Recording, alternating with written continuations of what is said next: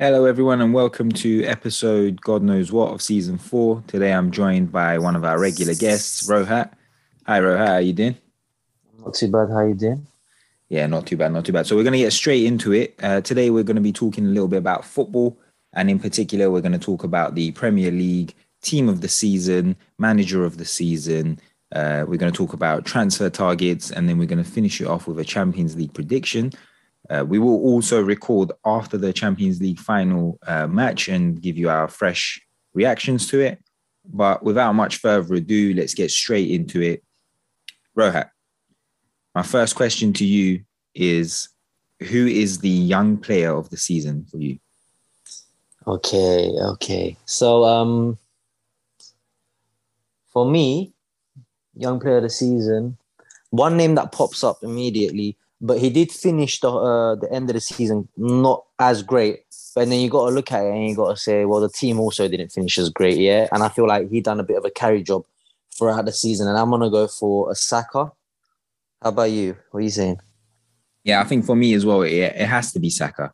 I think who won it in the end? Phil Foden, which Phil was ridiculous. Foden. I'll be honest with you. Yeah, Look, I didn't agree with that. Yeah. Phil Foden is definitely the better football player, regardless. But the better season, Saka. I might argue with you on that one. I might argue with you on that one. I feel like Saka's incredibly versatile, and he plays for a much, much, much worse team in Arsenal. Yeah.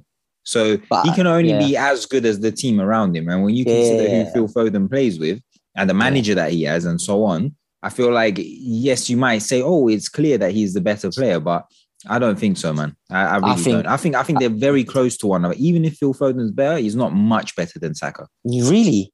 Yeah, I think so. Should I tell you what the way I see it is? Yeah, Phil Foden, for me, it goes Mbappe, Phil Foden. That's how I see it.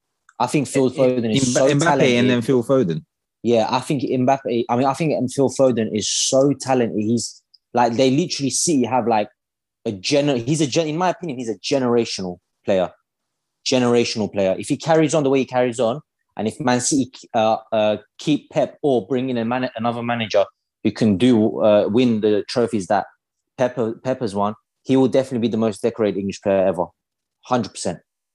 But do you think that will be because of his individual talent or because of the team that's around him and where he's found himself? Well, obviously, you need a good team around you. I think, like, you look at Ronaldo, you look at Messi, they had greats around them. You have to have a good... It's not a single... It's a team game. It's not a single sport. Do you get me? So, obviously, the team around you is very important. But I think in terms of, like, take team away from them, take manager, take everything away from them. When they pick up the ball, what they do as an individual, I think Phil Foden is levels above Saka. Levels. He's not had the greatest season, Phil Foden, in terms of goals and assists and whatnot. But I just think he's so clear. He's so clear. And when you talk about versatility as well, you got this guy can play. He's played false nine. He's played on the wing. He's played in the middle. So he also has that versatility that you mentioned. Saka has. Okay, well, I mean, fair enough if that's how you feel. But I'm going to list you a few other young players that were kind of brought forward this year. In the running, and you just tell me what you think about them overall. I got another guy. Another guy. Who's the other guy? If I have to give it alternative to Saka, Elise from Crystal Palace, absolute fucking banger. And little insight into that, I done a medical for an individual, and he got released from Tottenham because of his height or whatever he mentioned to me. And then we were just talking, and then he's like, I played against one guy, he said.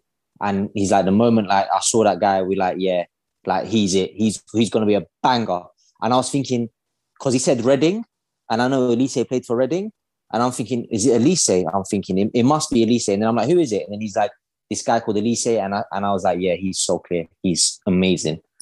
He's amazing. He's an interesting one, and the kind of Crystal Palace recruitment has been quite interesting because they tend to go to more championship players, find the young talents there, and then bring them into the first team. And they seem to like adapt very quickly, which is why I don't understand why another club like an Arsenal, for example, who are chasing a higher up position but don't necessarily have the funds. I don't know why they don't do that. It's still scouting, isn't it? It's still scouting. And Elise picked France as well, if I'm not mistaken. If he picked England, he'll get into England or France. It'll be harder for him to get into France, I think, because France talent pool is like flipping ridiculous. Do you think England, France is a talent. Will he make it into the France national team or not? No, I think actually it's harder to break into the England team because England loves a crap player that just plays every game and runs till it hurts. Like the fact that, Eric Dyer and Jordan Henderson still get call-ups. Do you know what I mean? It makes me think that maybe actually it's easier to get into the French team. Did Dyer make it in it this year? He didn't, I don't think. Did he? Surely not. I don't think they've released who's going to be called up. No, they did. But he's playing. They did. Did they? Oh, did they? Yeah, they did. Okay. Tomori's in it. I know for sure. I can't remember if Dyer's in it. Dyer's in it. But yeah, that guy, yeah. I don't know. Like an arse. Anyway, let me tell you the other players that are kind of in the running. So Dejan Kulusevski, Conor Gallagher, and Ryan Sessegnon were other players that were kind of touted to potentially be player of the year before obviously all got announced. Yeah. So what do you think about their seasons? Yeah, so I would say Kulusevski, I got his first ever sticker that came out. And I told you about Kulusevski a long time ago, and I was happy when he went to Juve. But at Juve, it didn't really work out, but he's come to Spurs. And I mean, he's done flipping amazing because he came halfway through the season. He hasn't even had a full season here at Spurs. And already, I'm just looking here because I know he's got, 8 assists. And then with goals, I don't think he's got a lot of goals. But and I remember him scoring against City, and I think he got a goal against Norwich at the end of the season. So I think he's got like 8 goals and 5 assists. 8 assists and 5 goals, which is flipping fantastic when you consider when he came throughout the season. I think he's a great player. I thought maybe in the Prem he wouldn't pop like that because he hasn't got pace and power. He's got a bit of power, but not a lot of pace. But I mean, he's done brilliant. Conor Gallagher, he's done amazing as well. Like he's basically like all over the field. It's like the guy's Chelsea loanee. Yeah, it's like he's got 3-4 lungs. He's been all over the place. You get me? He's been amazing for them as well for Crystal Palace.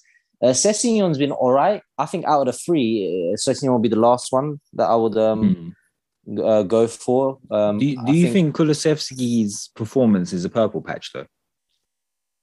Nah, because I think before Juve he was at Parma, I think, and he was good there. So you think he was underutilized in Italy? I mean, Juve themselves was shit, man. Come on, past couple of years, Juve been awful, man. You've been awful. I mean, look, Dybala.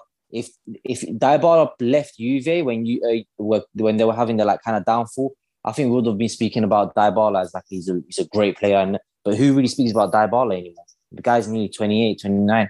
Juve has just been awful, man. He might have a move to the Premier League soon as well. They're saying that Arsenal, Man United, and one other club, I can't remember. I think he's past his time. You don't think he'll do well? Yeah, I think he's past his time. I think he should stay in Italy and go to one of the teams that are doing well. AC. Or maybe, Spain even. Nah, he just seems like a Barcelona transfer that ain't going to work out in a way as well. I don't know. Dybala doesn't excite me no more. Okay, well, moving on then. This is the big one. Who was your player of the season? So I want to give I want to give 2. Okay. And I might give 2 for each one, but I'm going to say I feel like you shouldn't look at stats only, but then I feel like you can't ignore stats also. So I'm going to give my player of the season, and considering the team he's around, he had around him, and what he's provided for that team, I'm going to give it to Son. That's a good Golden Boot winner, no penalties taken. If he had if he's took some penalties, Salah wouldn't have got it. So Salah should pray every single night and day that my man didn't take penalties. Also, he was playing in a Nuno team before Conte came. Yeah. So he already had like no head start or nothing. He had obstacles all around him, and he got Spurs the top 4. Yeah, I think as much as I hate to admit it, because I'm an Arsenal fan, you can't objectively look at the season and say that Son wasn't the best player.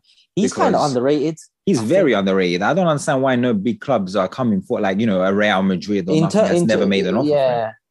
I mean, the mad thing is when you think about it in terms of, because football is now a very commercial game, he has the Asian market on headlock. So he's like a god in South Korea. Yeah, it doesn't make sense to me why nobody has gone for him. Because number one, coupled up with his amazing abilities, it just doesn't make sense that how he's still at Tottenham. I don't know, it's beyond me. And I think he's somebody who is very determined and goal driven, and he wants to win stuff. So I'm thinking why he hasn't himself pushed for a transfer. I don't know, innit? But for me, he's my player of the season. Like I said, 22 goals, I think it was in the end, or 23, something like that. Top 4 for Spurs. 2 managers, 2 different systems he has to adapt to. I think in the past he's been accused of being a purple patch player where he would have a good run of form for a couple of weeks and then just ghost. But I think this season he's shown that he can consistently. That's because people look at stats, man. He's always been a good player. Yeah, I think from his transfer from, I believe he was at Hamburg before, from Hamburg to Leverkusen. Was he at Leverkusen? Yeah, he was. And then to Tottenham. He's always been good. Like he's always been a top quality player. And you got to understand when he first came to Tottenham, he basically came in at around the same time as when Harry Kane was kind of developing as well and getting good as well. They kind of built Tottenham up to what it is now. I'm sure if he came as that same 20 whatever year old from Hamburg now into the current Tottenham team, people would be speaking of him more highly because you're playing for a struggling team, you know. So of course your performance is going to be affected by the team you're with. You understand? So his rise has mirrored the rise of Tottenham. Yeah, exactly. Do you get me? Yeah. So, but if I had to give another player of the season, I'll say Jared Bowen. Oh, that's an interesting one. Yeah, he's been run in. Because I know it's Premier League, but if you take his whole season, they're running the Europa League. You know, he was a mainstay in the Premier League. He's done madnesses for them as well. I mean, when you look here, he's had 12 goals, and then he's had 10 assists. Yeah, that is, you know, that's. I guess really, he's the really undercover good player of the season for you. Yeah, I mean, no, I won't say undercover because he's definitely been out there and he's caught eyes, but you know, he plays for West Ham and stuff, and we're more focused on top 4 most of the time and whatnot. He's been great. I mean, if he gets a transfer to a bigger club, I won't be surprised. I mean, you look at it, and at first everyone was saying, "Oh yeah, like the Jota transfer to Liverpool's been good because he's, you know, getting the goals in and stuff." But Jota's become Bruno number 2. Go to hellball. He's been horrible. And if you look at it, and now if you say instead of Jota, if they got Jared Bowen, would there have been a better transfer in hindsight? I mean, who says no? I think it would be a much better transfer in hindsight. Because he's definitely better than Jota and he's got the numbers. So, and I think definitely. At one point there was some sort of, it was either like Twitter just talking about it, or maybe there was some sort of links. I'm not too sure, but yeah, it would have been Jared Bowen and Son, but I would give it to Son. Jared Bowen to Liverpool would be an interesting one to watch. Yeah. So, speaking of ones to watch, I'll give you my one first. So I think next season, the player to watch, who I think is going to have a great season, especially because apparently he's going to get a transfer to Man City, is I was about to say that as well. Yeah, I think Cucurella. Oh, no, I was going to say someone else. Oh, who are you going to say? Alvarez, the striker. Oh, from River Plate. From fucking hell, man. I think he just scored 6 goals. He bagged 6. And if you see the type of goals he scored, they're not like, they're good. The range of finishing is there. Yeah, it's nice. It's nice. Yeah. He's a hitter. For 17 million, I'll be honest, I knew nothing of this guy until like the links happened with United. And then somehow City just went and got him. Like, it was so quick, you know. I thought he's a hitter. He's a hitter. But yeah, we can talk about Cucurella. Yeah, Cucurella, I mean, this year, Brighton's player of the season and player of the season and players player of the season. Yeah, I believe so. Yeah. Something like that, yeah. Great left back. He's played under Potter, and Potter, you could say, tries to play a similar way, possession-based, high-pressing type of thing, Guardiola. So I think it will be a quick, the translation to Brighton to City wouldn't be too difficult. For 30 million, Premier League to Premier League, already knows the league, 23-year-old Spanish. I think that's a fantastic transfer. I mean, City, when you're talking about their weak points, left back is definitely one of their weak points. Do you know what? We're going to get into what transfers they need in a moment. So I'm going to stop you there. All right, So we're no going to do problem. all of the whole transfer talk in a moment. But so we've said that Cucurella and who was the other guy's? What was his name? Alvarez? Oh, Alvarez. Okay. Yeah, So Cucurella Julian and Alvarez. Alvarez are the two players that Two we're City touting. boys. Yeah. Two City Yeah. boys next season that we're probably going to I'm do trying to really think well. who else. Arsenal haven't been. Who's Arsenal been linked to? Anyone that Arsenal been linked to? And we'll talk about those in a minute. But is there a player that's already in the Prem that in the you think Prem? maybe next season might do really Luis well? Diaz. You think Luis Diaz is going to, Fucking hell, man. What a player. Yeah, they got a gem in that one. Serious player, man. Serious player. He's a serious player. Who else? I'm trying to think off the top of my head. I can't really think right now. I'm actually thinking that next season, both Olise and Eze, who was injured this season. Oh, Eze is Eze. So I think next season, watch Eze as well. I think Eze is going to be a great one next season. Even when he did come from, I think it was Reading, when he did come and when he did play, he was pop. He was so good. I think also Liverpool brought a player from Fulham. Oh, Fabio Carvalho, something like that. Yeah, I think he's going to be a good player as well. I don't know if he'll immediately hit the first 11, but I think he's going to have a good season. Yeah, I mean, Liverpool squad depth now. I think, good. But yeah, go on. Let's move on. So, who's your Premier League manager of the season? And I want to preface this by saying we're going to have a Premier League manager of the season, and we're going to have the European manager of the season. So anyone, including the Prem. Yeah. So who's your specifically Prem manager of the season? Again, I think with awards like this, you have to give two. Mm-hmm. You have to give two. So I'm going to say Premier League manager of the season for me, you have to give it to Guardiola, I think. And the reason is because he won the Premier League, innit? That's it. I mean, if you said, like, if someone might turn around and say, okay, then let's say Bundesliga, Bayern won it. Let's give it. Nah, you can't do that because that league is fucking whatever in it. Yeah, Bayern win it every year. But Premier League is the hardest domestic trophy to win. I think the Premier League, the level of the Premier League, it rises every year, and to consistently win it is ridiculous. Like they could have won it 5 times in a row if Liverpool didn't get it that one time. And that's ridiculous. But let's not talk about hypotheticals. I'll give it to Guardiola. And another favourite of mine, and I think favourite of both of us, to be fair, Graham Potter. I was definitely going to mention Graham Potter, actually. There's a lot of managers that have done well. I mean, David Moyes, you can say. Graham Potter, you can say. Who else? Patrick Vieira has been amazing. There's a lot. But like I said, if I'm going to have to give the award to someone, I think I'm going to give it to Guardiola for winning the title.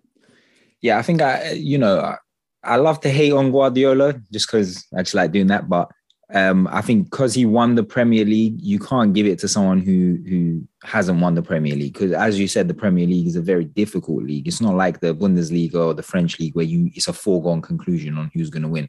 Now, yes, it is now down to two teams at the moment. But the quality of the league and the other managers in the league kind of show that you have to be on top of your game consistently to be able to win the Prem. Yeah, the consistency is the key. Yeah, I think, what was it, Liverpool? If they had beaten Tottenham, which again you would say, oh yeah, they can beat Tottenham, they would have won the league. They were, it's that simple. One game can flip it on its head. So that level of consistency is why I'd have to give it to Guardiola. Yeah, and also, please God, hopefully I don't get his name wrong. I think it's Thomas Frank for Brentford. Yeah. Again, the budget they have, he's done a fantastic job again. And it's so, the talent of managers, the talent of managers in the Premier League is actually like stupid. It's ridiculous. You got Guardiola, you got Jurgen Klopp, you got Tuchel, you got Conte. Like Conte came from Italy, winning the Serie A, and now he's coming to Spurs, who are like a top 4 team. You know, this man has won the Premier League as well. Like the talent is so big. Like, for example, Liverpool won't get rid of their Jurgen Klopp to bring Conte in because he's good enough still. So what you got left is like managers, like teams that are needed managers, and that's like Spurs. But it's such a, and then you got like Thomas Frank, you got Eric Ten Hag is coming. Yeah, I'll get to that. Jesse Marsch, he was at like RB, he was a Champions League team. Yeah, but now he's coming and fighting relegation. Like the talent managers. too much. It's too much. It's ridiculous. There's maybe one or two managers you'll look at in the Premier and say, they're not that great. That's it. Other than that, you're like, these are really good managers, you know?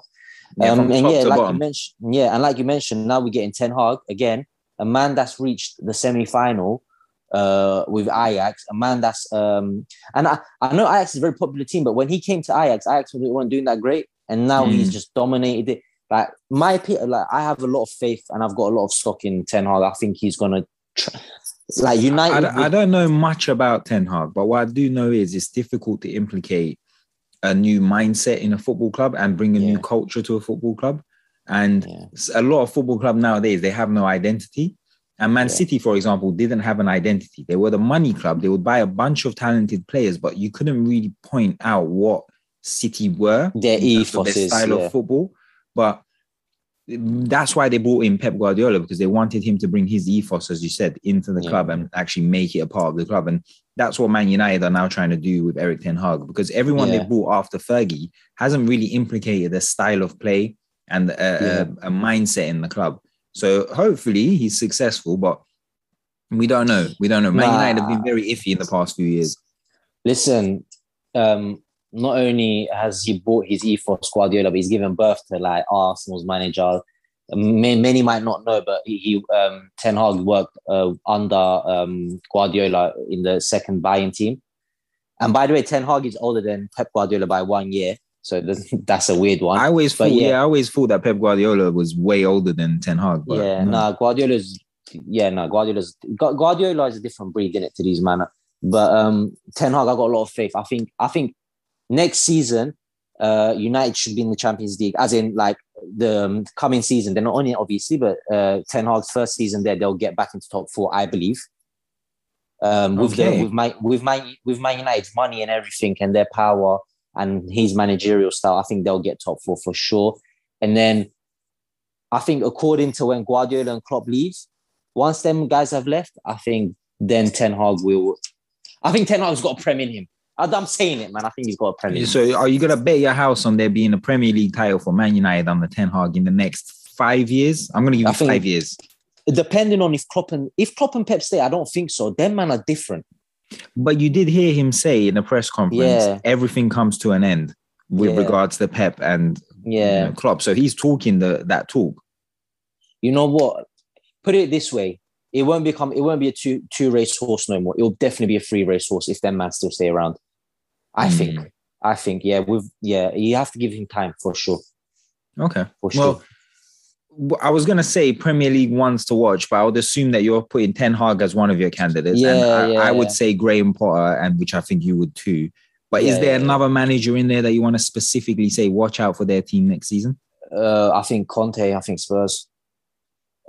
Just recently, news came out, and this was official because Tottenham tweeted it from themselves. They've put forward excess of 150 million. So they're gonna use that money on Conte. And you got to consider if Kane stays, which there's been links with Liverpool. I don't know that. I mean, that's ridiculous if he goes to Liverpool. But if he does stay, and obviously Son's gonna stay, they got a good spine. You know, Kane, Son, Romero, and a few more additions here and there. Why not, man? I think, man, Conte will definitely be pushing for something. Okay. Well, I can't disagree with that, to be honest with you. But, let's move on now to the worst manager of the season. So who are you giving your worst to? I just don't like this guy, and I hate that he kept Everton up. But I want to say Frankie, worst Lampard, because I just don't like him. But then I think that's a bit unfairish. I don't know. What's your opinion? What are you saying? You know what? I wasn't even thinking about Frank Lampard, but no, I was thinking about maybe the Norwich manager, because I was thinking, they got no points. I don't know who even managed them at this point. They were horrible this season. Thing manages them, man. It was Daniel Farke at first, and then obviously he got sacked, and then they gave it to the Aston Villa manager. I forgot his name. What's his name, man? The Aston Villa guy.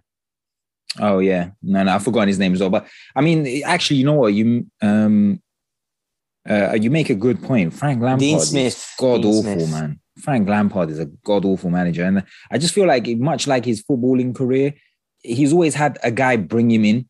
And again, he's just been brought in. Like, I think for the Chelsea job, it was, his uncle called up to say, oh, give him the job. So he got the job at Chelsea on that, like on nepotism, basically. So I really dislike Lampard as a manager. There's a few managers. This is what I mean by it's hard to rank who's first, but I'll tell you a couple managers who've been awful.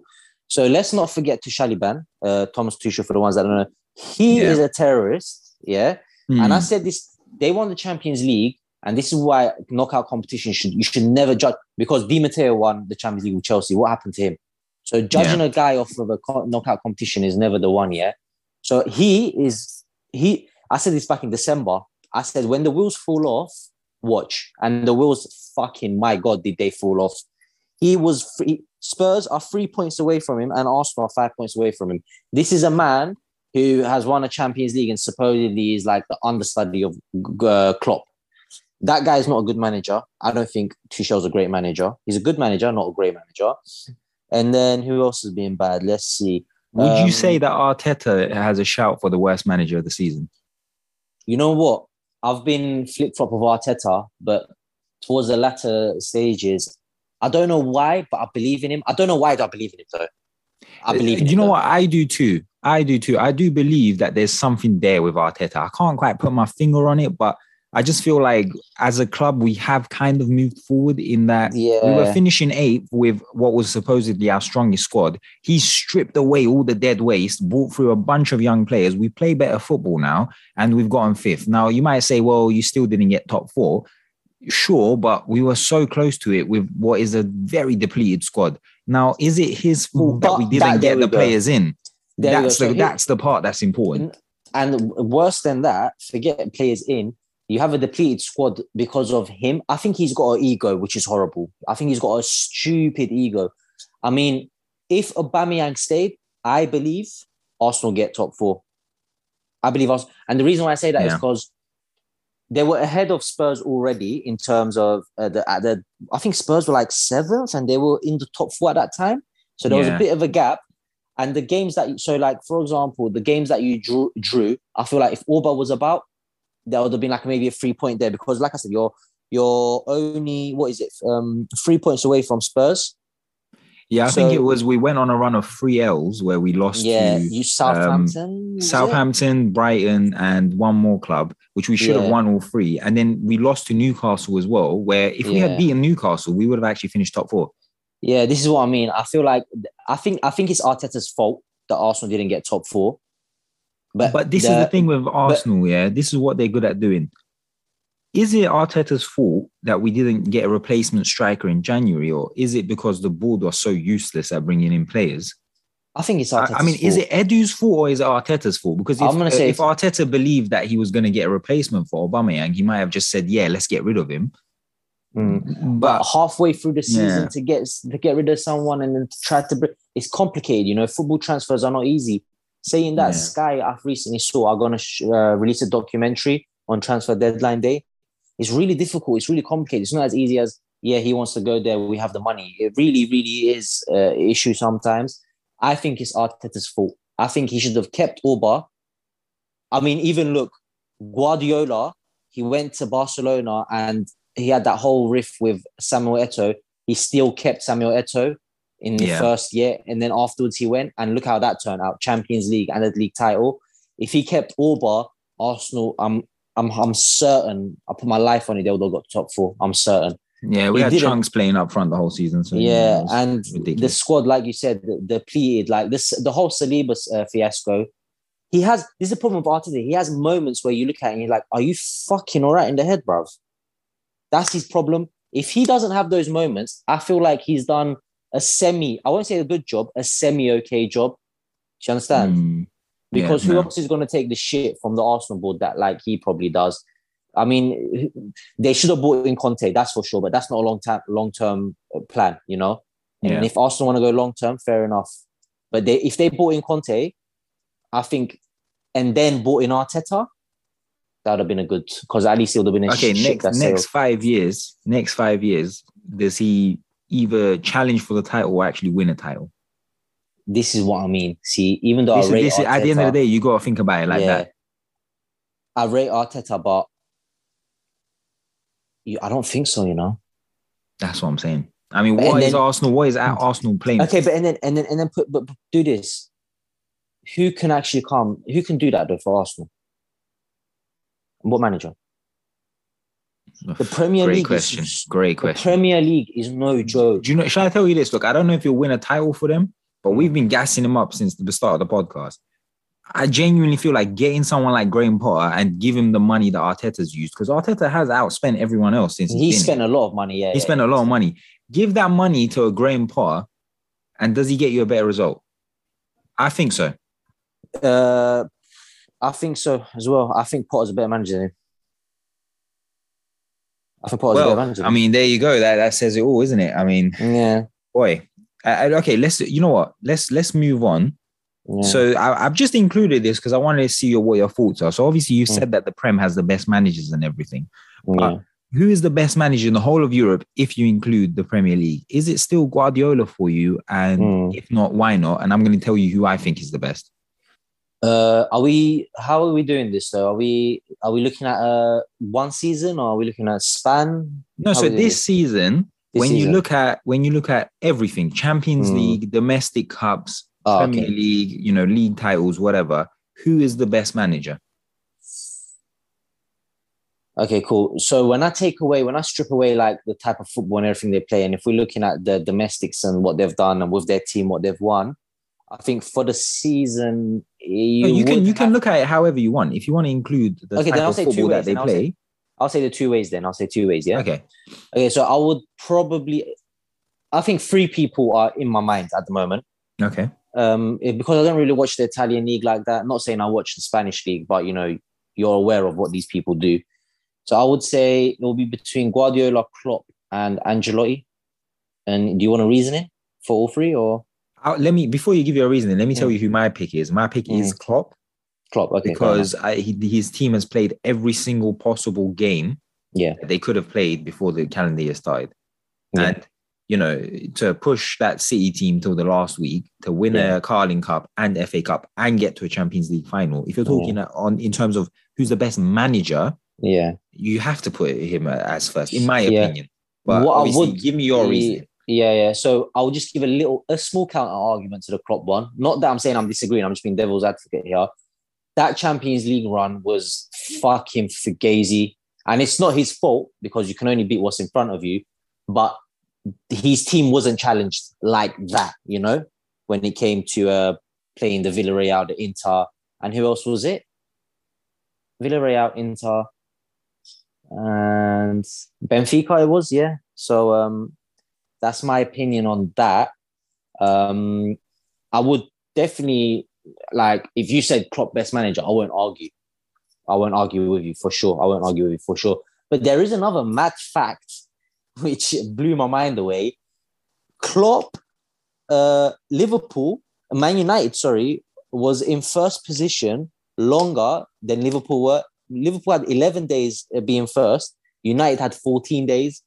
That's some madness to me. So Klopp definitely, I would say, is a fair one. And then why I'm saying Ancelotti, again, Real Madrid team, flipping out, they have squeezed everything out of that team, man, especially that midfield of Toni Kroos, Modric and Casemiro. They've won the league title. But then I think, I'm not saying it's a Fugazi league title they've won, but Barcelona was definitely not at their best. Atletico Madrid definitely not at their best. A weak in La Liga competition. And then he did go into the Champions League final. And to get there, he had to beat a PSG. He had to beat a Man City. Who else did they beat? I always forget the round of 16 people. Chelsea. He beat Chelsea. Yeah. That's another good club right there. Yeah. So do you think it was mostly due to Benzema though? Like, is his you're saying success, like the Ronaldo thing? Yeah, is it kind of like a Zidane with Ronaldo, where it was like cross to Ronaldo and inshallah kind of football? Where definitely, because he's had do you get me? Benzema's had a mad season, especially in the Champions League.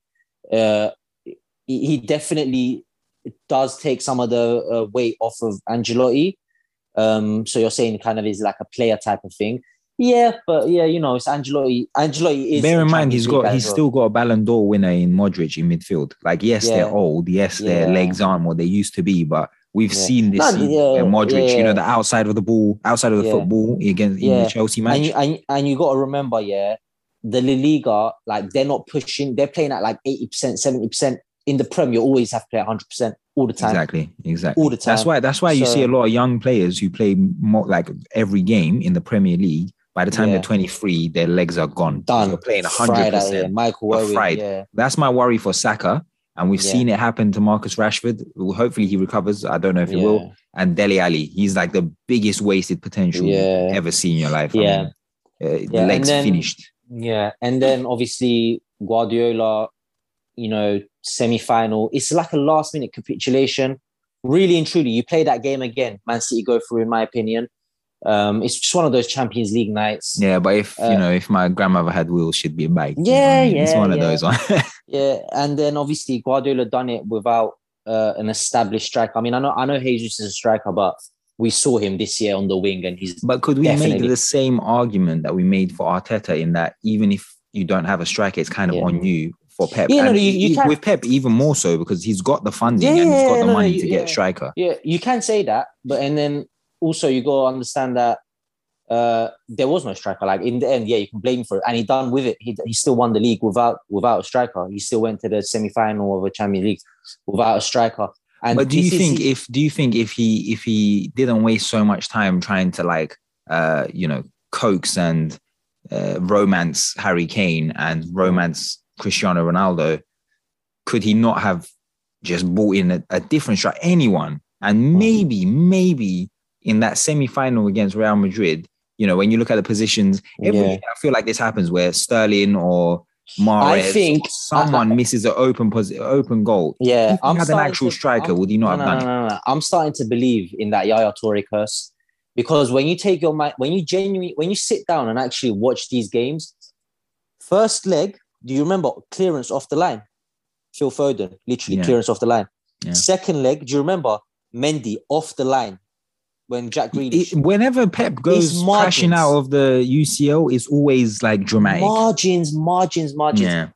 Tottenham game, offside, margins. Yeah, Sterling. Another thing that people forget is first leg when they lost to Tottenham, it was 1-0 to Tottenham. Fucking Aguero missed the penalty. If Aguero scores that, Man City are through. Yeah, Aguero, who's got more goals than you can count, misses a penalty. Yeah. Leon, Sterling, open goal, literally open goal. And then Monaco and stuff. Again, it was like they lost on goal difference. I think it was marginal losses for Pep Guardiola every year in the Champions League. Yeah, it's like really marginal, really like God, he's unlucky type of things. But if they had a striker, would they have? I mean, no one can turn around and argue and say, maybe, of course they would have. Yeah, I don't know. I mean, yeah, sure. If they had Haaland or if they did have Harry Kane, yeah, because it's quality, it's quality. Yeah, so, yeah, I think so. Yeah, so maybe he did shoot himself in the foot with that one. But I think them pushing for Harry Kane so hard was the right decision in the end. Because I think if they had Harry Kane, because my God, isn't he a player? So yeah, I think that would have locked off the Prem for the next 5-6 years if they got Harry Kane. Time. I mean, I think City next season is peak because I think they've done if they get there, I mean, we're going to talk about transfer right now. We can move on to that. You know what? Let's move on to transfers. We were going to start off with Liverpool, but let's start off with Man City. So we know they've got Haaland up front. That's a guaranteed transfer. Who else are they linked with? Who do you think they should go for? And what do you think the outcome is? Obviously, Haaland is guaranteed and Alvarez guaranteed. Like that backup option is their strike force this year. You're looking at, like, and when I mean strike force, I'm talking like their wingers and stuff as well. It's not as strong. It was depleted, now you're looking at it and you're like, fuck, like, cool. They've still got their Sterlings. They've still got their Mahrez, Foden. Now they've added Alvarez and Haaland. That's bad boy. Obviously, like you mentioned, Cucurella, I think, which is a definite. Fernandinho is leaving. Gundogan, apparently, they're saying he's leaving. If he leaves or stays, I don't know. Either or, in my opinion. I think he's still got some more juice in him. And they're linked to this. I forgot his name. I'm not sure of his name. They're linked to this another guy that plays for Sporting. He's, I think, 23 years old, so a very Man City profile player. I'm sure he's a guy that can move the ball. Was his name Nuno Mendes or something like that? I can't remember. I can't remember his name either, but yeah. There is a Sporting Lisbon sentiment. Isn't Nuno Mendes that left back that signed for PSG? Oh, maybe I'm just getting the name wrong. City wanted him as well. I think Acuna or something like that. Well. I can't remember his name, but yeah. I think you look at that and you say, you know what? That's a 10 out of 10 window. You're sorting out your left back situation with an established player of the season, player of the season, left back, Spanish. You're buying one of the best young strikers in the world in Haaland. You're buying a backup for him. You're buying a backup who could turn out to be world class.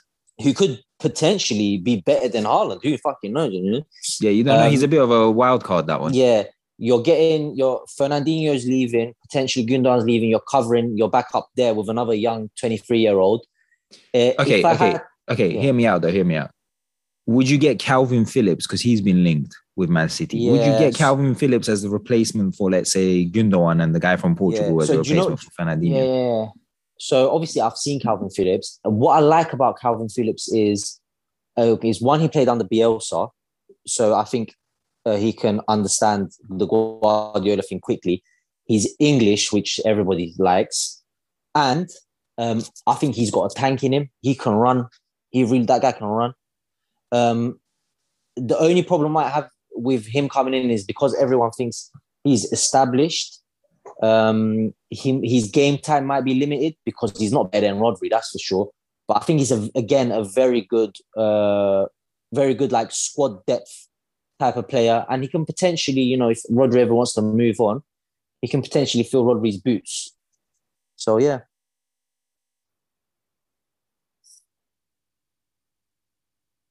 Okay, so let's move on to, let's say, Liverpool. What would you do for Liverpool next season to improve them? And bear in mind, Mane seems to be going. Yeah. So Liverpool's one's a bit more difficult because they've got players that might potentially not be there no longer. So, assuming they all stay, they've been, I don't know how strong these links are, but the Harry Kane thing, I think, that would be amazing. I think if they get Harry Kane, I'm now scared. Now it's getting real scary hours.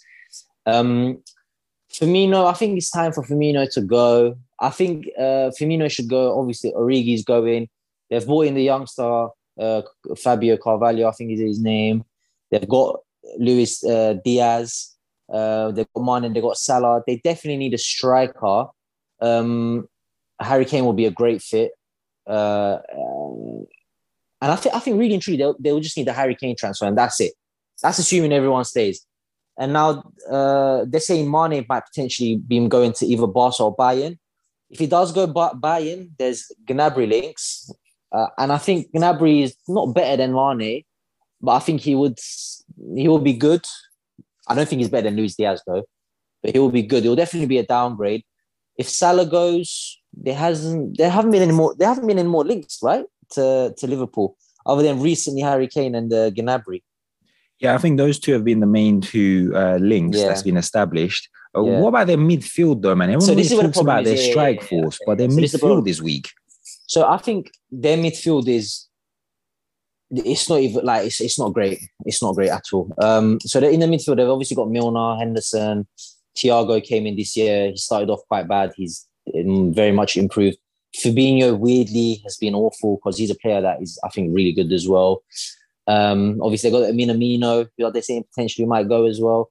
I think midfield is where they have to think. Obviously, they tried to push for Tchouaméni, and I think Madrid is going to complete that transfer, and they're not going to be able to get Tchouaméni. And Tchouaméni was, I haven't watched him, but from what I know, is they're saying he's a box to box.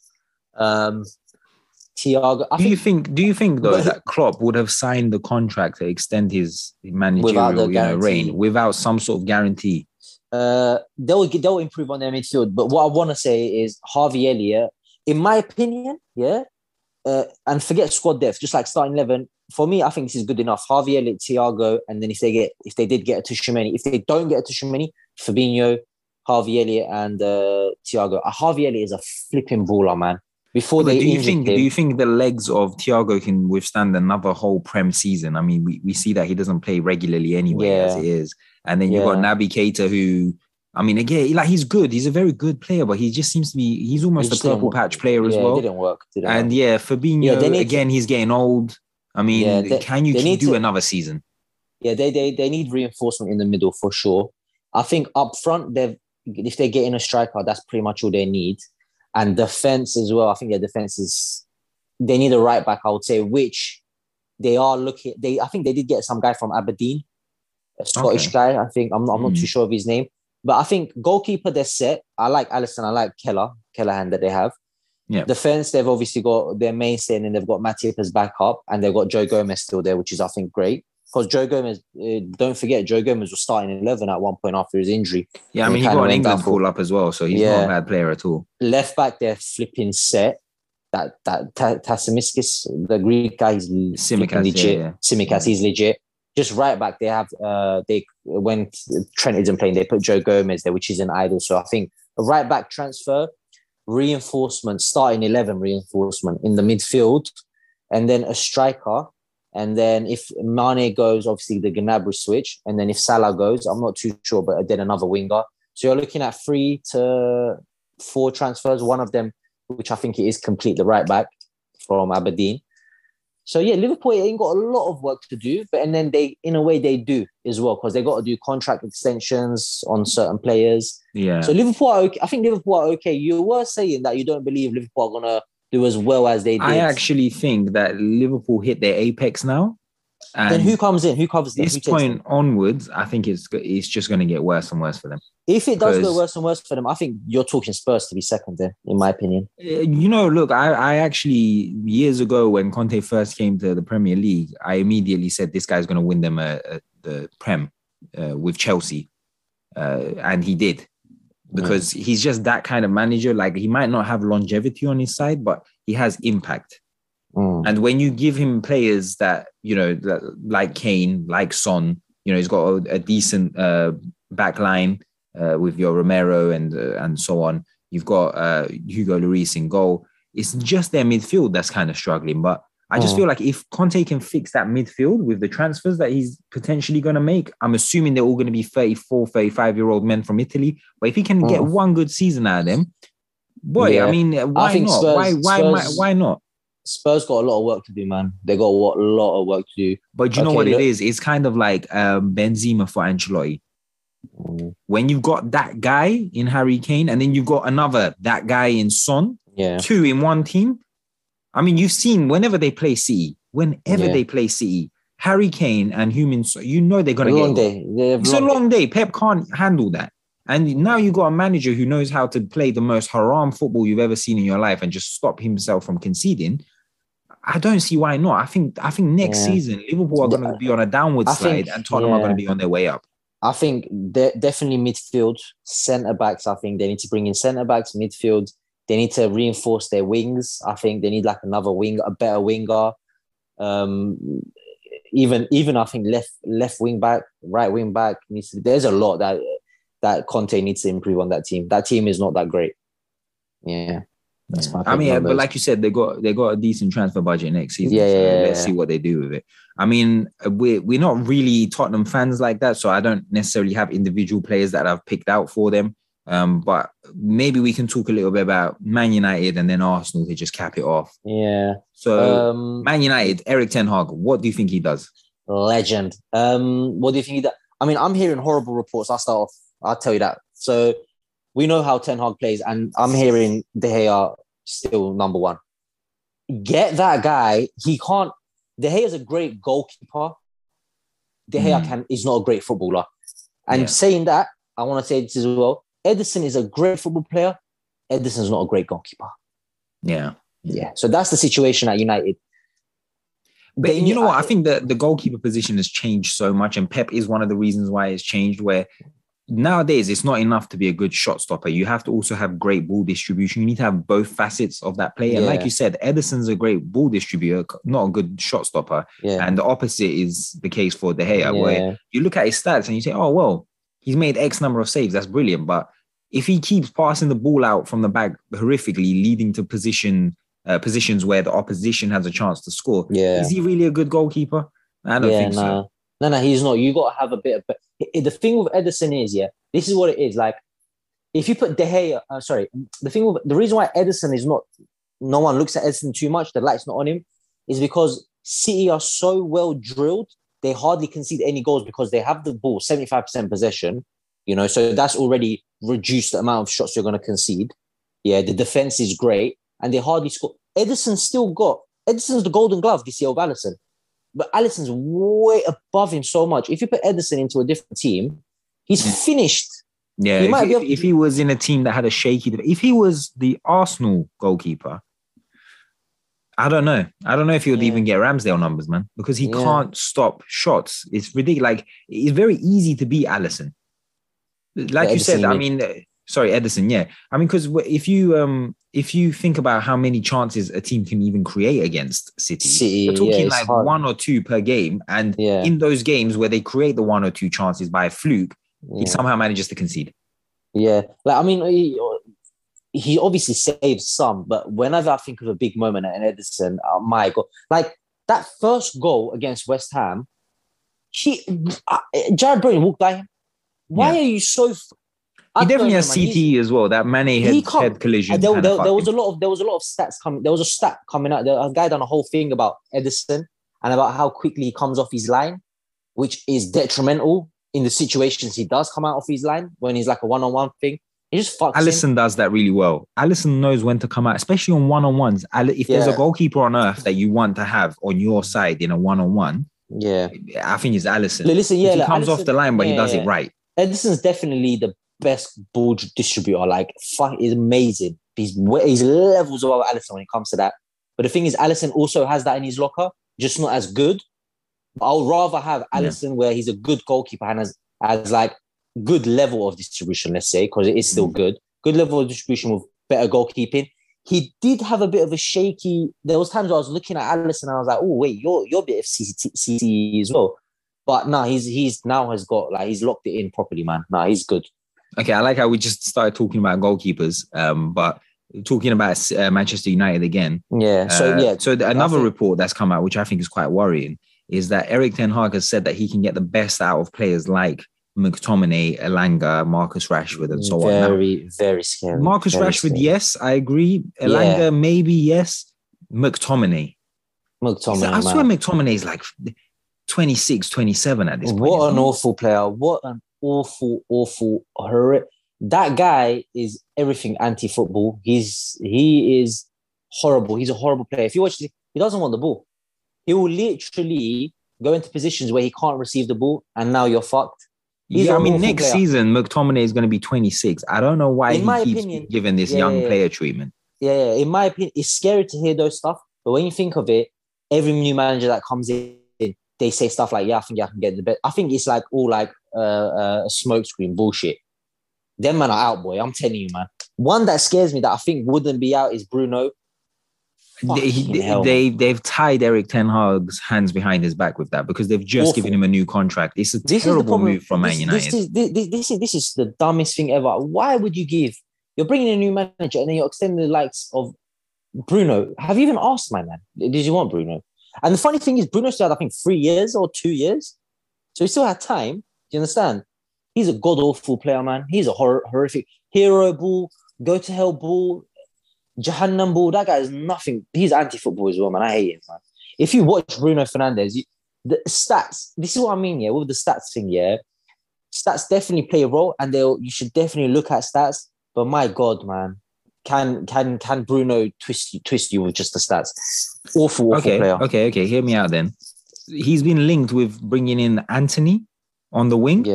They've been linked with players here and there, but nothing really substantial. De Jong is one that they've been linked with very strongly. Yeah. What transfers do you think they should make?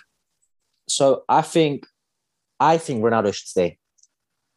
Jamie Carragher has been on an absolute tirade against Ronaldo this season, where he's saying there's no way Ronaldo should stay. Do you agree? I disagree. I think he should stay.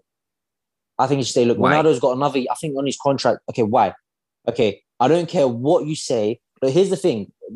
I'll be honest. First of all, Ronaldo's won United bare fucking points. At the first half of the season, was Ronaldo good? He wasn't great. I'll be honest. But he gave them moments, At 37, he gave them moments, He wasn't great because when you watch with your own eyes, you see he wasn't great. To the latter stages, my God, like last 2 months maybe or something like that, he was balling. He was balling. And he still got you 18 goals. You can't look past that. 18 goals at 37 in the Premier League is ridiculous. He still got you 18 goals. He still got you goals in the Champions League. Clutch goals. He has to stay. Yeah.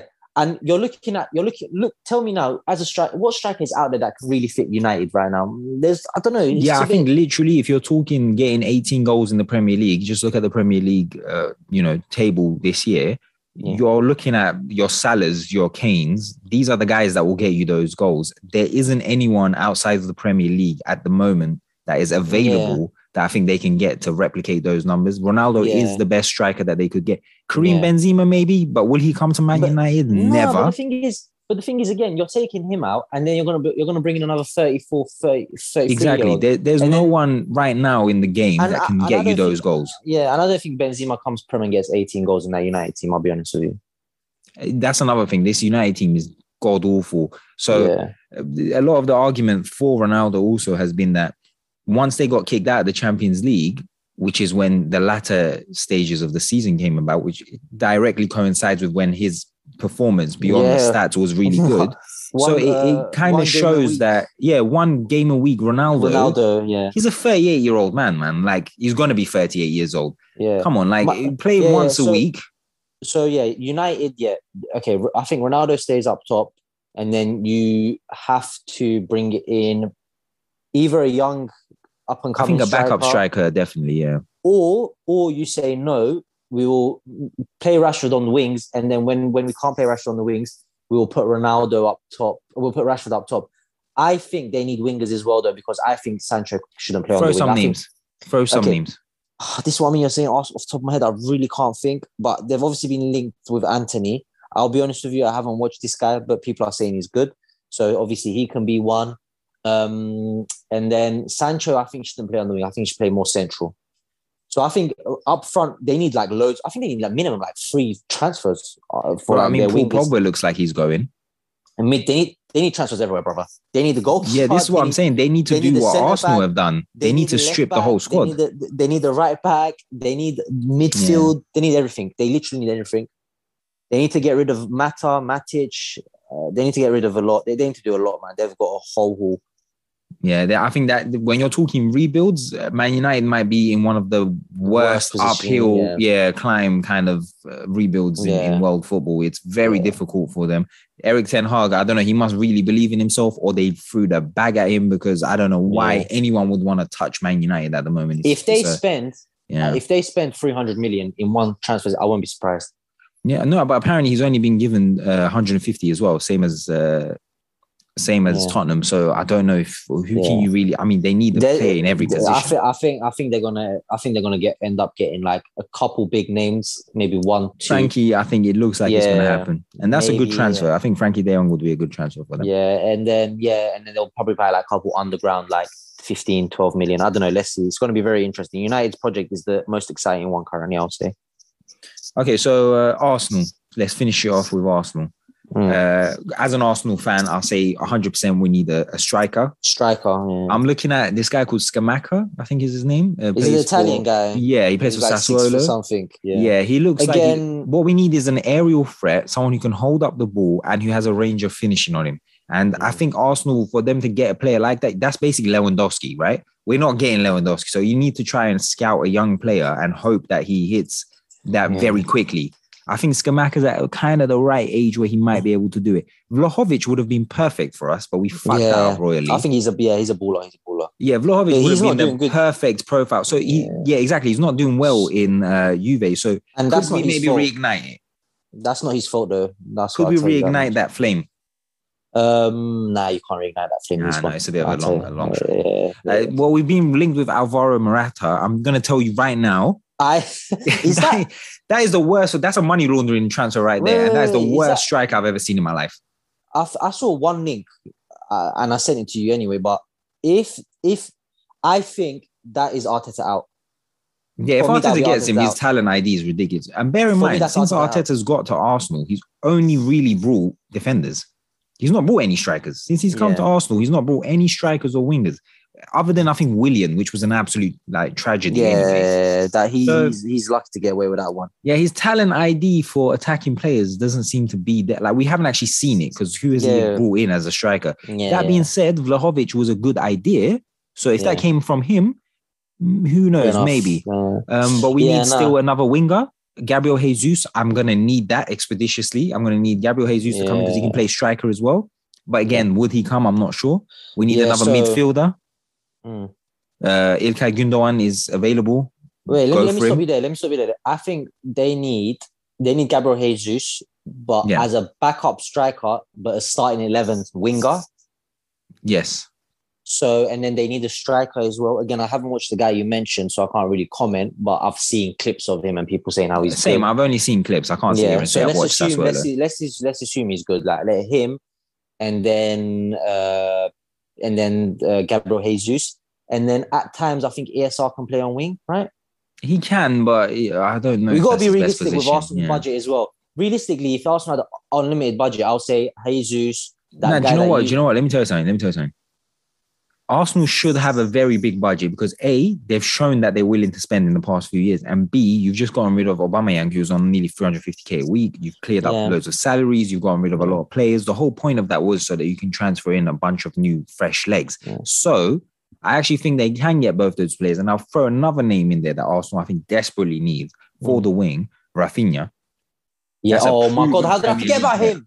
Yeah, that's a proven Premier League player. I want him at City. Bruv. I want him at Arsenal in it, so we're gonna have to fight. I want him at City. He is a fucking baller. In my opinion, if Sterling goes, I won't be too mad. Only if they bring in someone like Rafinha. Fucking baller. That's another one. Again, anyone who's leaving City, I kind of got my eye for them for Arsenal. So again, if Sterling's leaving, slap him a contract, innit? Yeah, I mean that Rafinha will be great. He's an amazing thing. Because I think Gabriel Martinelli, he's all right. He's good. I just don't think he's there yet, in my opinion. Martinelli, he's had the bad luck of being a talented younger at a shit club.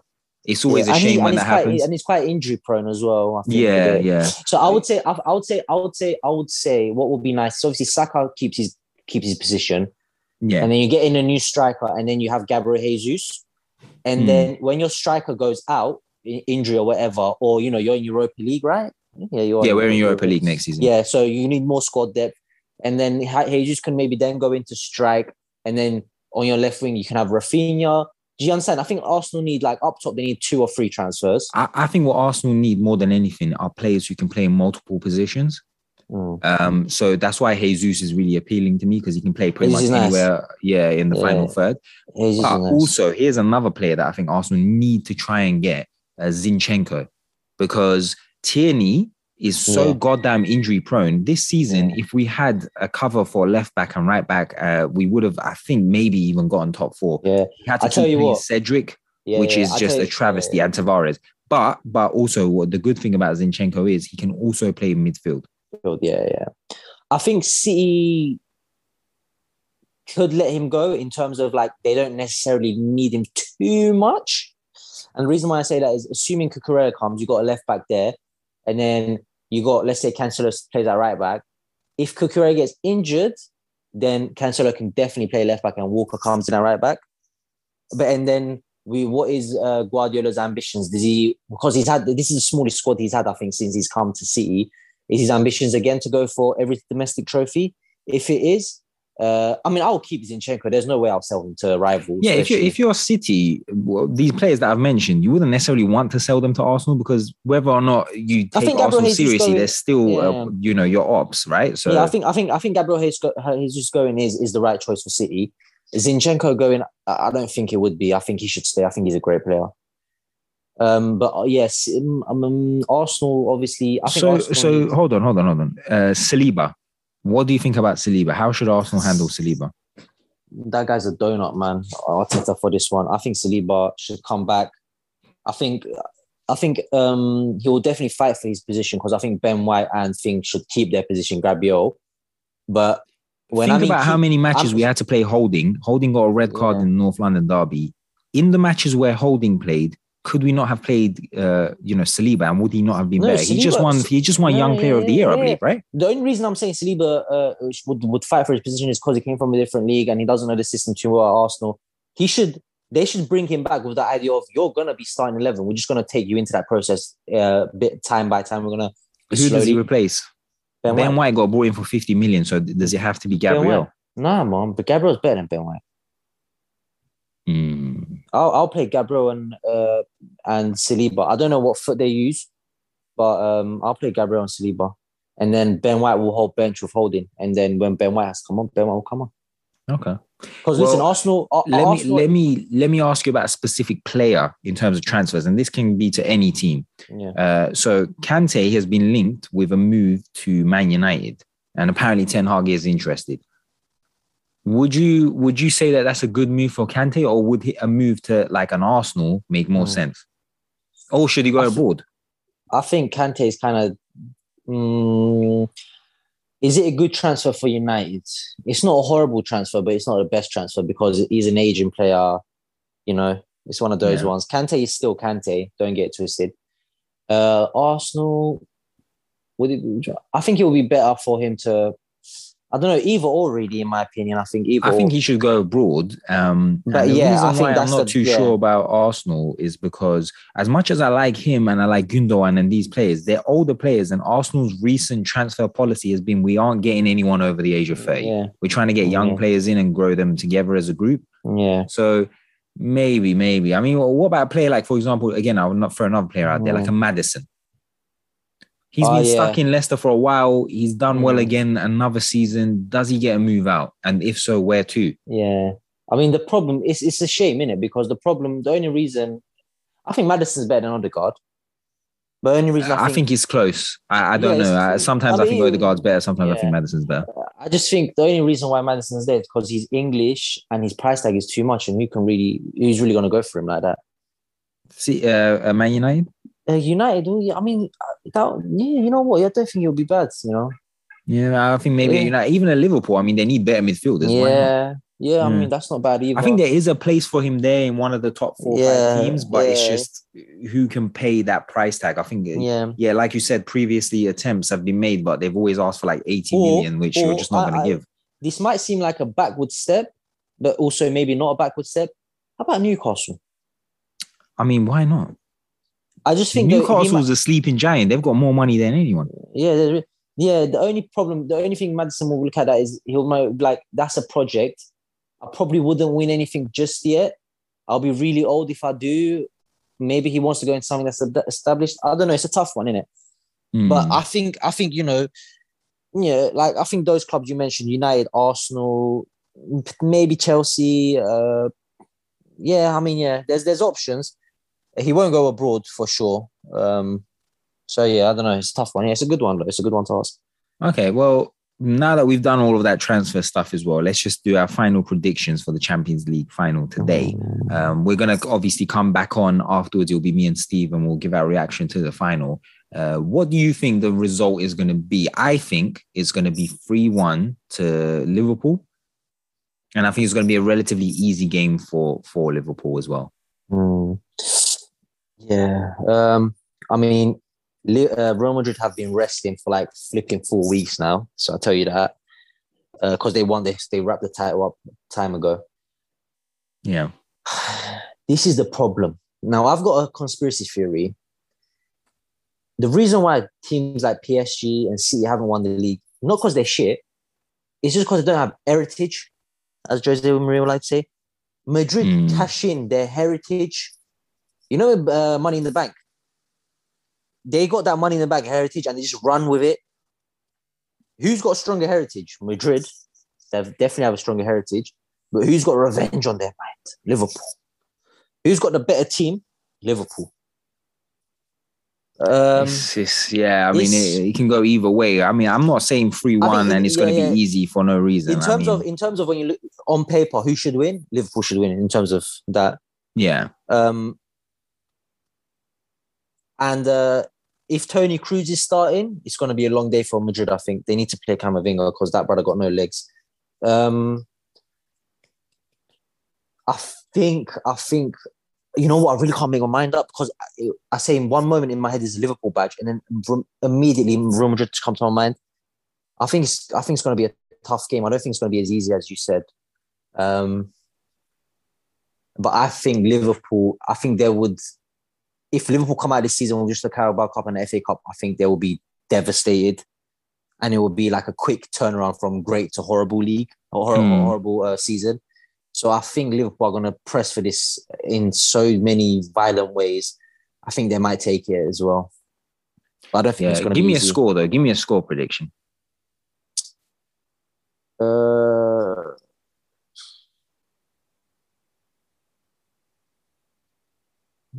don't know. 2-1. I'll say 2-1 Liverpool gone. Yeah, I'm saying 3-1 Liverpool. I think my logical brain says... You think Benzema gets a goal? Yeah, I think so. Yeah, I think so. I think so.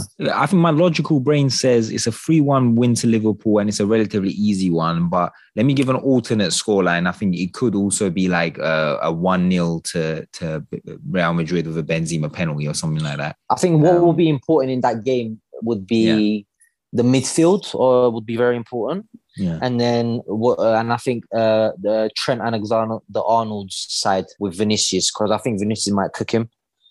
So I think that's where you want to watch out for. This is the thing. So so if Liverpool win it, who gets the Ballon d'Or this season?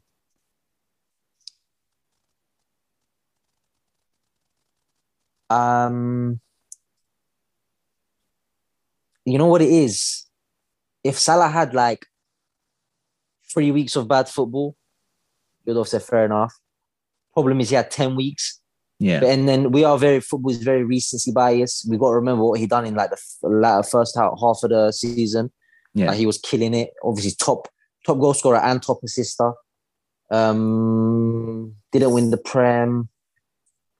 He didn't win the Prem. He lost the AFCON final. Yeah. He couldn't qualify for the World Cup.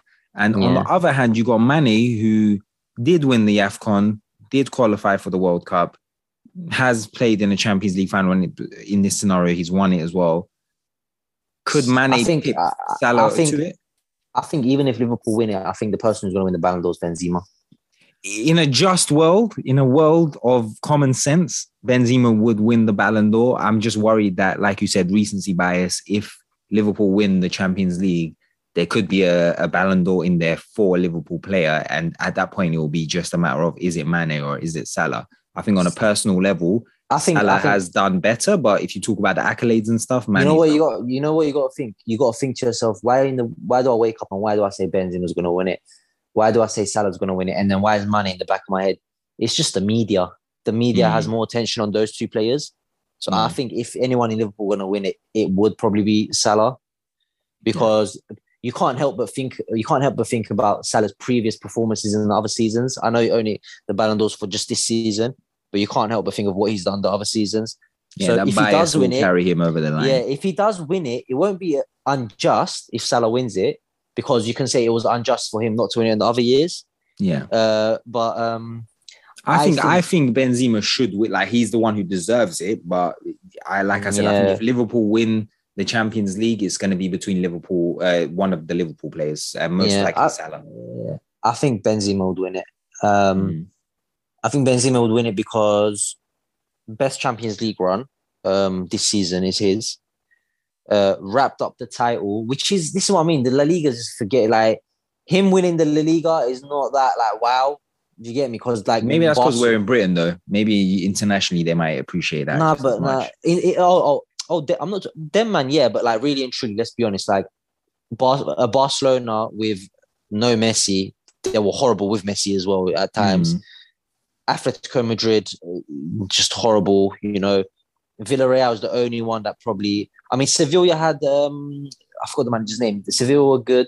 I mean, it's just a very weakened La Liga competition. You know, it's not like the old times. But you can't not see what he done in the Champions League. And I think it will be Benzema. I think Benzema will win it. Just to wrap up the key points. Yeah. We think that Real Madrid are going to lose the Champions League final. It's probably going to be either a 3-1 or 2-1 win to Liverpool. Benzema will get on the score sheet.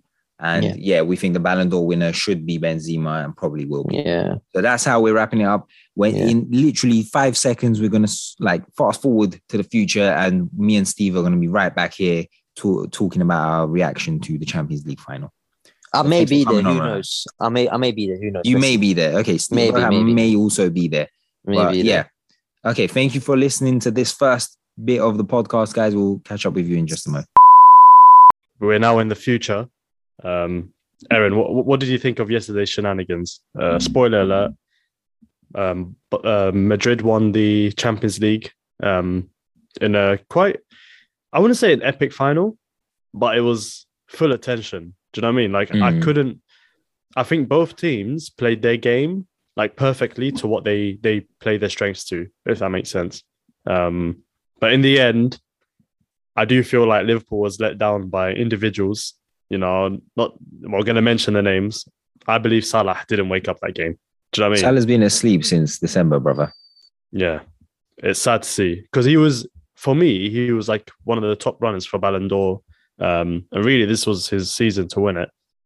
But he slipped up after the whole AFCON situation, losing that. And then furthermore, losing to the World Cup qualifiers by the same team. I think this absolutely destroyed his confidence, and he wasn't able to shine yesterday. But props to Madrid though, because they played. I felt like although Liverpool got more chances, Madrid chances were more like cutting edge. Do you know what I mean? They felt more real than the Liverpool chances. I mean, let's be honest, the Liverpool side is a better side than the Real Madrid side. So Real Madrid to be able to beat them, to beat City, to beat PSG, to beat Chelsea. Wait, did they beat PSG? Yeah, I mean, they did. They've really taken the hardest route to the final. This is probably the best performance you'll see in any Champions League by an individual player in what you saw with Benzema and how he got them to the final. In the final, their game plan just worked against Liverpool because Liverpool's players didn't step up. They have the talent required to finish games off. They have the experience required to finish games off. So, I think it was a well-executed plan from Carlo Ancelotti. Did Ancelotti need to raise any eyebrows that game? I don't think so. I think although Liverpool had the ball, like you said, a lot of their players didn't step up when it was required, especially Salah. Especially, I mean, Luis Diaz, we were singing his praise during the podcast, but he was very poor as well, I thought. Mane was not really there. I mean, he had a few moments here and there, but he wasn't really there either. Jota came on and he was literally just playing like the hell ball, haram ball. It was terrible. Firmino came on and he just didn't look serious. Van Dijk, Virgil van Delegate, he was terrible for the goal as well. I mean, he has a thing where he steps off of players a lot. And he stepped off of Fede Valverde, who I think is a very underrated midfielder. He's a box-to-box. He was playing right wing. I mean, it's insane. And that led to the goal. I think ultimately the undoing of Liverpool was Trent Alexander-Arnold because he's so bad defensively. You could tell Vinicius was not taking man seriously at all. They were doubling up on that side to try and stop Vinicius the whole game. Yeah. A lot of energy was going to try and stop Vinicius from making Trent look like a fool. And in the end, he did because he scored the goal. Trent was caught sleeping, played Vinicius onside. There was a controversial offside goal that I think actually was onside. But I guess there's a lot of new rules now. I'm not sure how it works. Let's go into it. So there was a goal very early on and it was a Madrid goal. But I was trying to break down the rules and understand it. And to be honest, I got myself tied in a knot. So here's a scenario. I believe that if you're behind the goalkeeper, you need to be in front of two defenders, right? Otherwise, it's offside. This is the first rule. Yeah, so one of the defenders acts as the goalkeeper, and the other one has to act as the last defender. So in that sense, Benzema was offside. Right. Was he offside? Because he was in front of the second to last defender. No, so his back foot was offside. Virgil van Dijk was the last defender. So he was ahead of Robertson, but he was behind Virgil van Dijk. But that's not where the controversy is anyway. No. So the reason why there's... So the final ball was basically a kind of a weird tackle, which could have been, number one, a pen. But overlooking that, I think the rule is if it bounces off a Liverpool player instead of a Madrid player, it counts as it doesn't play the Benzema offside, right? It's confusing. So what's important to understand is it's offside if it was an unintentional deflection off of the Liverpool player, but it's onside if the player actively tried to play the ball and accidentally passed it back to Benzema. Mm-hmm. Because, you know, when they say intentional and unintentional, it's quite interesting because no one's intentionally going to pass the ball to the opposition anyway. Yeah. So first of all, that's a weird rule. I don't understand why they've used that word specifically. But beyond that, basically, in my opinion, what happened was Konate touched the ball. Mm. And then Fabinho made an active effort to try and clear the ball from the danger area, at which point it landed at Benzema's feet. That's why I think it's onside. But I've seen people say, no, it's a deflection. It was unintentional. It was this, it was that. So it's offside. Now, regardless of what, at the end of the day, football gods came in clutch. Karma played itself well, and the side that ultimately deserved to win won it. But I just think like it took about 5 minutes of VAR looking at it. And then even then they weren't sure. If the rule is clear cut, then they should know what the thing was. It shouldn't have taken 5 minutes. But I just feel like they freestyle these things in these high intensity moments.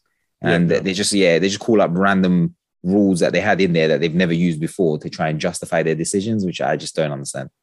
No, I do agree with that. But would that have given Liverpool more time to get into the game? Or do you think that it would have killed the game even earlier? I'll be honest, like the way Liverpool have played in the last few finals, they're very toothless when it comes to finals. Because this was a criticism of Klopp in the past as well, where they were talking about how, you know, he gets his teams to finals, but I think he's got a very abysmal record in the actual final. In the FA Cup final, he didn't score, won it on penalties. Same thing with the Carling Cup as well. The Champions League final that he won against Tottenham, I mean, it was a very defensive game. They got a penalty and a counter-attack goal from Origi to win it. So, I mean, he's not necessarily got the best finals records. And this Liverpool side, although they, in my opinion, have the better squad for sure, they were very toothless. And I just, at no point did I actually think that they were going to win it. Obviously, Courtois had a monster class performance as well. Let's not overlook that. But I just don't think that Liverpool done enough to really challenge this Real Madrid side. No, I totally agree. And I think it showed in the end. But moving on to the next question, who's getting Ballon d'Or? It has to be Ben. I mean, well, yeah, we said if Real Madrid win the Champions League, it has to be Benzema. I mean, like I said, he had one of the probably best Champions League runs ever this season. On top of that, he helped his team win the league. I think he's got like 40 goals this season. So, I mean, you can't give it to anyone else. When Ronaldo and Messi don't, when Ronaldo and Messi don't step up, he's the guy. I mean, for me, it's the story as well of him, you know, being left out of the France group, you know, the comeback into international football, the comeback into basically being the leader for Real Madrid. But there is an argument that the goalkeeper, the Real Madrid goalkeeper, can get the Ballon d'Or, which I don't like, to be honest. Yes, he played. I think that's a recency bias thing where he, you know, yes, Courtois has been great this season, but you know, I think everyone's really going to point to the Champions League final and say that's the reason why he should get the Ballon d'Or. But yeah, I think, you know, leading up to the Champions League final, the stuff that Benzema done was incredible, and I think because of that, he should be, like, if you look at the whole season rather than individual matches, I think Benzema's been the best player in the world. I mean, there is a shout for Mo Salah, but I feel like his one wasn't like a small loss of form. He literally has not been playing well since December. He has been bad for a long time. So if he had managed to at least keep some semblance of his form in the second half of the season, I think he would have been in with a real shout to win. But I just don't think he warrants it at the moment. And I think with Ballon d'Or, they really look at the cups that you've won as well. So and when you consider that he botched the AFCON final, he botched the, qualifiers. Like really, let's be honest, he botched the Premier League for Liverpool as well, because when they were playing against Tottenham, he was playing very selfish. It was one of the worst individual performances I've seen from a player. That game, he could have at least gotten another 3 assists if he had just passed it in key moments, but he kept acting selfish and trying to take shots himself. And ultimately, if they had won that game, they could have been champions. So, it's just one of those, isn't it? He's in the latter end of the season. His decision making, his play, his goal numbers, all of that has rapidly declined. And as I said, I think in the main pod with Rohat, I think Liverpool is going to go on a downward trajectory from now on. I don't see them getting better. I see them getting worse. And I think that really it's going to be either Tottenham or Man United really trying to fight off this Man City Pep side. Mane's now announced that he's leaving Liverpool as well. Like, it's official now. He said he's leaving. I reckon he's going to go to Bayern Munich. Maybe Liverpool go in for Gnabry. Who knows? But I just don't think that in the long term, this Liverpool side are going to be able to maintain what they have. I mean, you've got aging players in Fabinho, in Henderson, who just isn't good anyway. You got Thiago, who can't seem to finish a full season, playing most of the games. Yeah. Naby Keita, what an awful cameo from him as well. That shot was horrendous. Naby Keita, he's just not that guy. Firmino's aging. Jota is a horrible footballer. He's Bruno Fernandes up front. Who else? I mean, who do they really have? Trent is a defensive liability. Yes, he adds a lot to the team going forward. Van Dijk, he's about 30 years old now. Doesn't mean that he's finished, but he's getting there. Yeah. We're seeing that he's not the same Van Dijk that he was a couple years ago. Konate, they got a gem in that one. Alisson, he can still keep going. Robertson, who knows? Maybe he'll be able to keep up his form. But of the whole first 11, I've maybe listed 3 or 4 players that I think can actually carry on at the same level. I think Salah will leave too. He just doesn't look the same player. He just doesn't look happy. And I think his wage demands are too high for what he's producing at the moment. I don't know if Liverpool will re-sign him. And I think it'll be a mistake if they do. Unless they do a complete overhaul, which I don't know if they will do, it doesn't look good for Liverpool. And Klopp re-signed the contract, so maybe they did promise him some transfers as a return for him signing the contract. But it looks bleak for Liverpool from where I stand. I think in maybe not next season, but the season after, we're going to see the downfall unless they make some major transfers for big young players. There've been the rumors about Saka, etc. But they're getting old. Mane's gone. Salah he's still might seem like Christmas. A controversial take, but I actually think in the long term, Arsenal's project is better than Liverpool's. Well, it depends on the backing, though. I think that's the issue. Will Arsenal I think Arsenal in the long term, with the squad that we have at the moment, with a bunch of young players, and the trajectory of their careers, like all of these players are nowhere near their prime, and they've just about missed top 4. So I think if we keep these players for the next 2-3 years and we add on to that team, the add-on part is important. I'll preface that. I actually think that Liverpool will be further down the table than Arsenal in about 3-4 years. I know it's a controversial take, but I'll put it out there. No, I can see it. I can see it happening because we have a good core of potential. But to activate the potential, you need to build around that. For me, is the fear of, will the club actually build around, the potential? And we've seen in the past that hasn't really happened. So I don't have much track record says no. Yeah, exactly. I don't have much faith in the board and in their decision making. But let's see. I mean, I hope so. But okay, maybe since we've had quite a long pod, and we'll come to maybe a more final question. Do you think Liverpool has had a good season? Is this a successful season, or has this been a failure? There's 2 ways of looking at it. I mean, if you look at how close they were to having a quadruple, some may feel that it's an unsuccessful season. But really, if you actually step out of it and you just look at the facts, which is this club has played every single game available to them. They've chased down the Premier League till the last day, and they've managed to get to a Champions League final. It's a disappointing ending to the season, but you can't say that that's a bad season for a club. It shows that they're one of the top clubs in the world if they're able to get to a Champions League final. Like, they were literally on the cusp of a quadruple. That's a good squad. That's a good team, but it's a disappointing result. It's disappointing, but I don't necessarily think it's too bad, if that makes sense. But like getting to the final, winning the final, it's all about winning. Do you know what I mean? I think at the end of the day, it's if you're looking at the trophies, it's not good. It's disappointing. Yeah. It's whatever. But if I'm looking at this as an Arsenal fan, because we're so far away from ever achieving that sort of thing at the moment.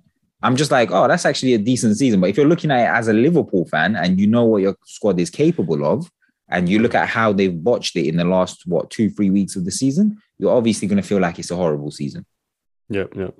But I know there's a lot of clubs that would kill to just get the 2 domestic trophies. But I guess Liverpool's level is above that now, which in itself is a credit to the way the club has turned it around from the days of John Joe Shelby in midfield. Okay, let me ask you. Who's had a better season, Liverpool or City? I think they've both underperformed, but I would say that probably City because they've won the Prem. But I don't know. I think realistically, City was the favourite going in against Real Madrid. But so what? They lost. That's what I'm saying. So, but they lost. So that's the problem, right? Like because you're talking about expectation. The same reason why you would say that Liverpool's season was bad is the same reason why you would say City's season is bad. I think City were expected to win the Prem. But they won it by the skin of their teeth. Like they didn't. That's what I'm saying. The they just won it, but they were expected to win this the Prem. They won that. They were expected to at least match last season's record in the Champions League, and they couldn't. But it's a knockout competition, so I hear that argument as well. You never know what's going to happen. I think City had the better season in comparison to Liverpool, but if you're looking at it as a City fan, I don't know if you can really say, "Oh yeah, this is I'm content with this." I think as a City fan, you would want your team to win the Champions League. Now it's been 5 seasons since Pep got there, maybe 4 or 5 seasons since he's been here. Yeah. And he was brought in with the direct plan of this guy is going to win us a Champions League, and they've been falling short every year. Now they've had a lot of bad luck, which you can't really blame it on Pep. But if you're a City fan, you are going to feel a bit outdone by this. You're going to feel a bit like, oh shit, man, we should have really won something there. I don't know. Personally, I see it as, Liverpool had almost just as good of a season as City in the Prem. Okay, they didn't win the Prem, but pretty much the performance was close. And bear in mind the amount of money they spent, etc. Liverpool went into every final this year. I don't know. Like the only thing that City can say is the Premiership. We won the Prem, but everything else has been really close. Well, I mean, the Prem was really close. So was their performance actually better? And then in the end of the day, Liverpool went further in all cup competitions. I would say Liverpool had a better season personally, but I mean, I could argue for either side. I could argue for either side. I think ultimately both the teams' fans are going to feel like this was a missed opportunity this season. Yeah, because I think they will both feel that they could have won the Champions League. Liverpool fans will feel like they could have won the Prem. Yeah. City fans will feel like, we could have at least picked up a couple other cups if we're not going to win the champs and whatnot. So I think both set of fans, a little part of them will be quite disappointed. I think Liverpool fans will be more disappointed than City fans. But as I said, any other club having this sort of season, they would feel like, you know what, our team done well, man. But Liverpool and City, they've set the standard so high that this, I think for both of them would feel like a failure. Okay. Final question. I know I've said this 5 times. Okay. Is Pep's season next season his last season? Do you think he'll be able to survive if he doesn't get champs again?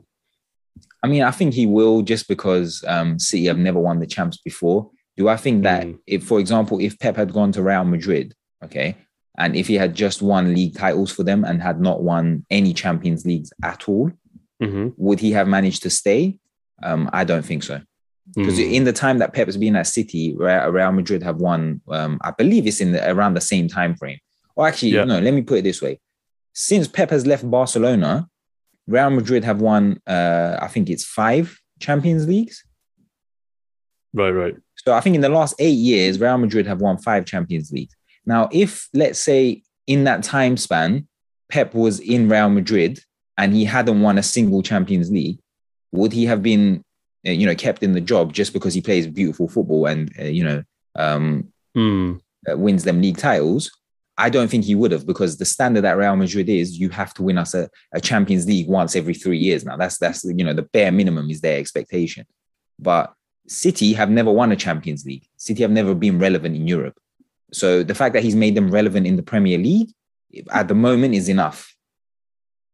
I don't know at what point they're going to be like, look, we've brought you in, we've spent the same amount as a small European country's military budget just on your defense, we expect you to win a Champions League. Now, I don't know at what point the City owners say that. Also, you got to look at who would be coming instead of Pep if they were to get rid of him. Good point. Ancelotti? Yeah. I mean, I've always said that I really respect Ancelotti. I think he's a great manager. And what's good about Ancelotti is you just give him a group of players and he will just be like, okay, I'll make do with what I have. Yeah.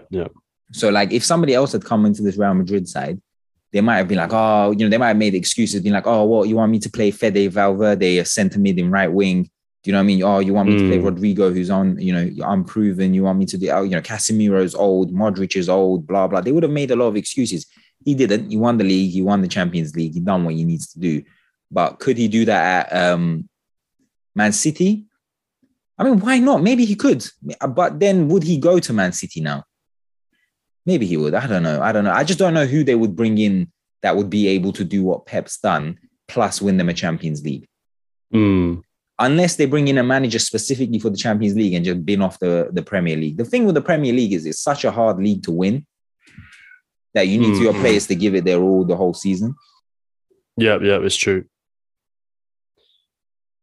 Yep. I mean, it's going to be, when that does happen, I think it's going to be really interesting to see what names are going to be thrown around. Will Zidane return if he doesn't get that French job, the France job, which we all know he's waiting for. When that all falls out, and I think that will happen once he loses Prem. If he loses a Prem and he wins nothing in a season, that's when it's time to go. But until then, he'll stay. They'll have faith in him. At the end of the day, it's Pep Guardiola. Like, there's not much else you can go up from as a manager. So, I think in terms of managers, the only manager who can actually chat to him tactically is Klopp. And given that Klopp isn't going to go to City, I mean, he's just signed a contract with Liverpool, but even beyond that, he just wouldn't go to City. I think it's a really weird. My brain can't comprehend how this guy has not won a Champions League in the past decade after what he done with Barcelona and how his teams have played football since he's left Barcelona. Yeah, it's weird. He's always gone to the best team in every league, outspent every other manager in every league that he's in, played the best football in comparison to every other manager that he's been with. And yet he still hasn't won a Champions League. It's very strange. I don't know what you do with a manager like Pep. And here's another criticism of Pep. I love to hate on Pep. I'm going to be honest with you. Here's another criticism of Pep. He overthinks in the biggest moments. The Champions League, whether or not you agree or disagree with it, I know a lot of English fans will be like, oh no, the Premier League is harder to win. It might be, but the Champions League is the bigger occasion. And on every single, it's more prestigious. And every single time he's had a genuine opportunity at maybe winning the Champions League, he's done something weird. He's done something so stupid. He overthought it. I mean, he played in the Champions League final without a CDM. Like, I don't know what his thought process was when he had a CDM get him to the final. Like, he didn't play Ilkay Gundogan in the Champions League final, but Ilkay was having an all-timer season that season. Yeah. So I don't really know what his thought process is. Like, he always does something weird and he ends up throwing the game every single time. So it's this mental block that Pep has, and I just don't know what you do with a manager like that. And maybe my last comment on Pep before we end this, he's also deficient in his hair. And we all know this is a major disease around the world. And let's hope he recovers. I wish him the best, man. I hope he recovers someday. Wish him the best. Yeah. As Jose said, a man who enjoys football will not lose his hair. So, I just think he's fallen out of love with the game. But yeah. There we go. And so, that's it. So hopefully you enjoyed this football episode and the Champions League final. And we look forward to seeing you next week. And enjoy your summer break. This kind of marks the end of the season and the end of football. And hopefully it'll pick up again next year with the World Cup. Of course, we'll cover that as well. But we'll see you next week. Steve, why didn't you say who said having fun and being serious can't go hand in hand? That was bloody brilliant.